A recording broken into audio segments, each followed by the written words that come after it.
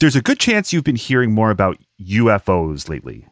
That's because later this month, Congress is expecting to receive a long-awaited report from the Pentagon revealing their investigations into unidentified flying objects. But there's also been a handful of examples of pretty compelling video footage captured by the U.S. Navy that was declassified and ended up online. That might also explain this current wave of interest in UFOs. Vox's Dylan Matthews looked into these videos and is here to explain. Hi, Dylan. Hi, Adam. So you reported that there are 3 videos from the U.S. Navy captured. Can you walk us through each one and what happened? Sure. I should say up front that there are more videos than that are of interest to people in the UFO world, but these are the 3 that have really captured people's imagination. So they're called FLIR, which is a acronym for a kind of infrared camera that's on many Navy and other planes.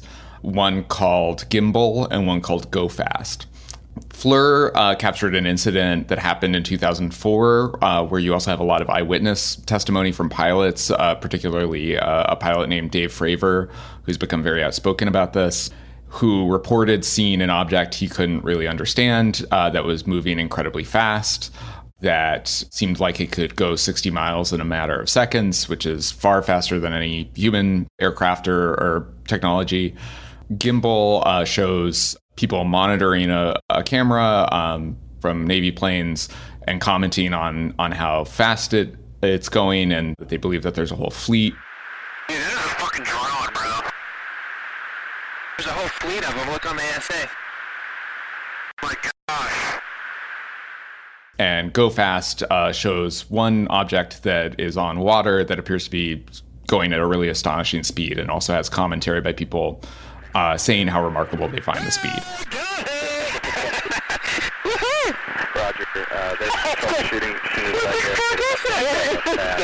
Did you box moving target? No, I took an auto track. Oh, okay. Oh my gosh, dude. Wow. Look at the front. And so if you look at these in isolation, they do look surprising. I should emphasize that they're very grainy, low quality videos. And that's provoked a lot of the controversy about them. But you are also hearing trained Navy pilots express astonishment at what they're seeing. And I think people of that reputation expressing that kind of bewilderment has fed into people's interest in this.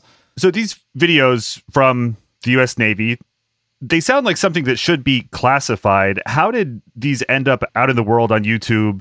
Yeah, so the Proximate Origin is a project within the Pentagon called the UAP Task Force. So UAP stands for Unidentified Aerial Phenomena. It's what researchers today, particularly in the military, like to call what used to be called UFOs, which were themselves kind of a euphemism early on. But the phenomena part means that it could just be like lens flare. It could be something that isn't an object per se. But the UAP task force was set up in the Pentagon in around 2007 at the instigation of Harry Reid, who was Senate Majority Leader at the time, who has a longstanding interest in UFOs, who wanted to authorize some Pentagon investigations into videos like this that he had heard rumblings about. And it went through a few different stages in the Pentagon. Eventually, Lou Elizondo, who has become one of the most prominent voices on this, who is a career intelligence guy in the Pentagon, by his regulation, took it over and started compiling video evidence. And around this time, there was sort of some agitation for greater openness on UFO matters from the outside.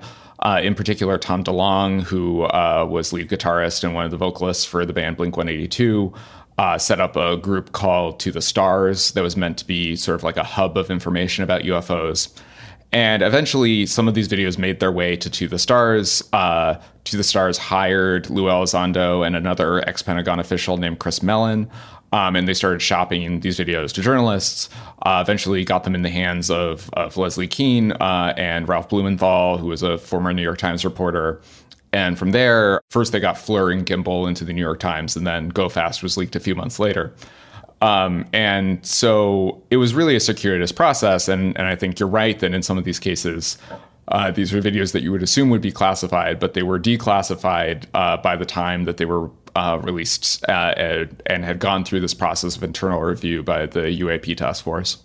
So just to be clear, we have Harry Reid, the senator from Nevada, where Area 51 is, starting up an effort back in 2007. And then there's a member of Blink-182 involved. And eventually these videos ended up being published by the New York Times. What happened next? Was there a response from the government once these were out in the open? Yeah, I think there was a major cultural shift after the New York Times story. I think some of the material in the story was well known to people in the UFO community. There's long been an online community of people interested in this stuff. Some of the videos had leaked in unofficial form already. But the New York Times being interested in it kind of put a degree of legitimacy on the story that hadn't existed before. And so not only did the Times do a bunch of follow-up stories, do more interviews with pilots about their witness experiences, but one thing that happened in 2019 is that the Navy started authorizing Navy pilots to report incidents like this and encouraging them to add to data on these encounters with strange objects or phenomena. And that sort of changed the culture a bit internally in the Navy, and then it sort of culminated in a request from Congress for an unclassified version of the UAP Task Force report. To what degree do we expect that report to be explosive versus boring? What do you think is going to be in it, and what do ufologists think is going to be in it? So I have no special knowledge on what it's going to say. It's not released as of our recording.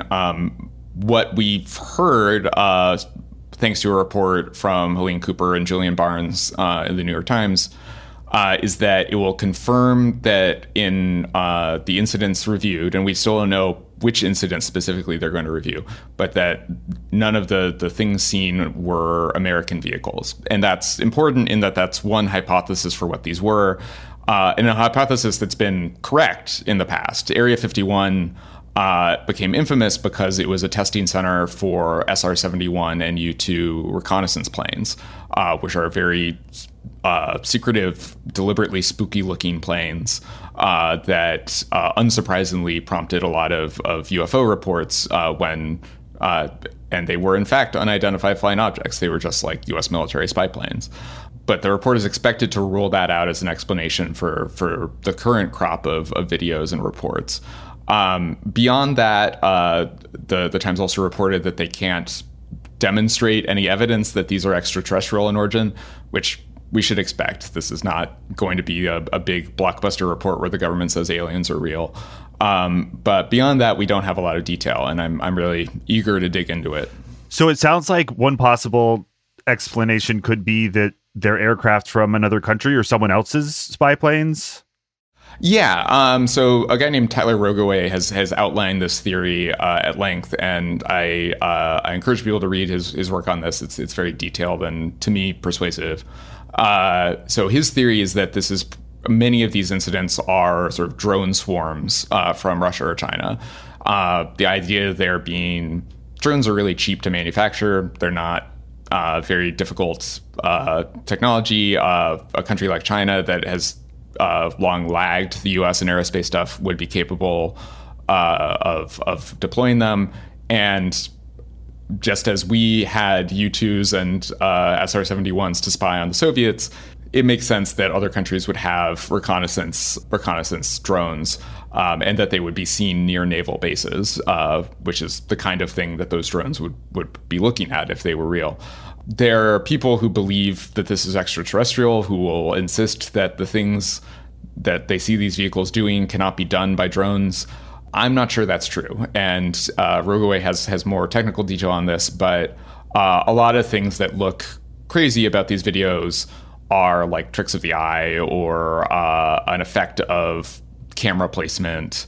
And while there aren't obvious explanations like that for everything, the drone explanation, the sort of Russia-China drone explanation, I think has a lot of evidence pointing its way. And it's obviously the kind of thing that, if true, would be of great concern to the U.S. military. So there's been sort of an ebb and flow of work the government's been doing, and that's sort of been reflected by the ebb and flow of mainstream public interest as well. UFOs were big when X-Files were on, and the 90s and the Cold War was still a recent memory.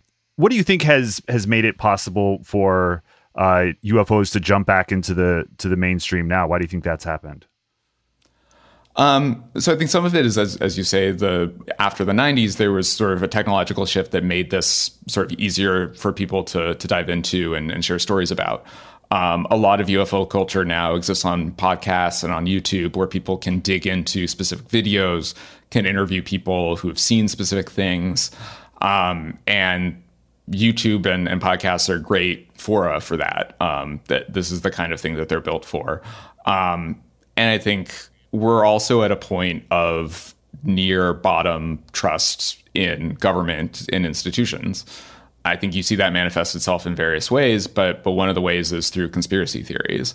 I hesitate to use that term because I think a lot of people in the UFO world have theories about these things that they hold in good faith, and we genuinely don't have a definitive true explanation of a lot of these things. It's not a situation like the JFK assassination where like there's a real thing that happened and then there are all these theories. But as people lose faith that the government is telling them everything, people start to wonder about what the government's hiding from them. One thing that's been interesting about the government's response here is that it's been very actively trying to suggest that it's not hiding anything from anybody, that they want to proactively release things, they want to declassify things, they want to build some kind of public trust that they're on the level on this stuff with the public. The difficulty is that there's never going to be enough for some quarters. And there's a classified annex to this new report that's coming out. I'm sure that that's going to feed suspicions that the classified annex is actually full of evidence that aliens have visited us.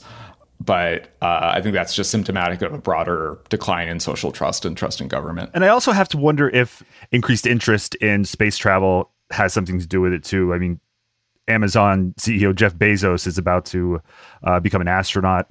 Elon Musk is talking about sending rockets to the moon. And it's almost like we have a different kind of space race happening right now that has more people looking to the sky. Yeah, we're in a private sector space race for the first time. And yeah, I've never heard that posited as an explanation for some of these sightings. I don't think SpaceX is pretty good, but they could do a good job of telling the government when they're doing something. But yeah, there's more public fascination with space and space travel, and yeah, it makes sense that it would translate to this. Dylan, thank you for joining us. To read Dylan's full story explaining this uptick in UFO interest, head to Vox.com. Thanks, Dylan. Thanks so much, Adam.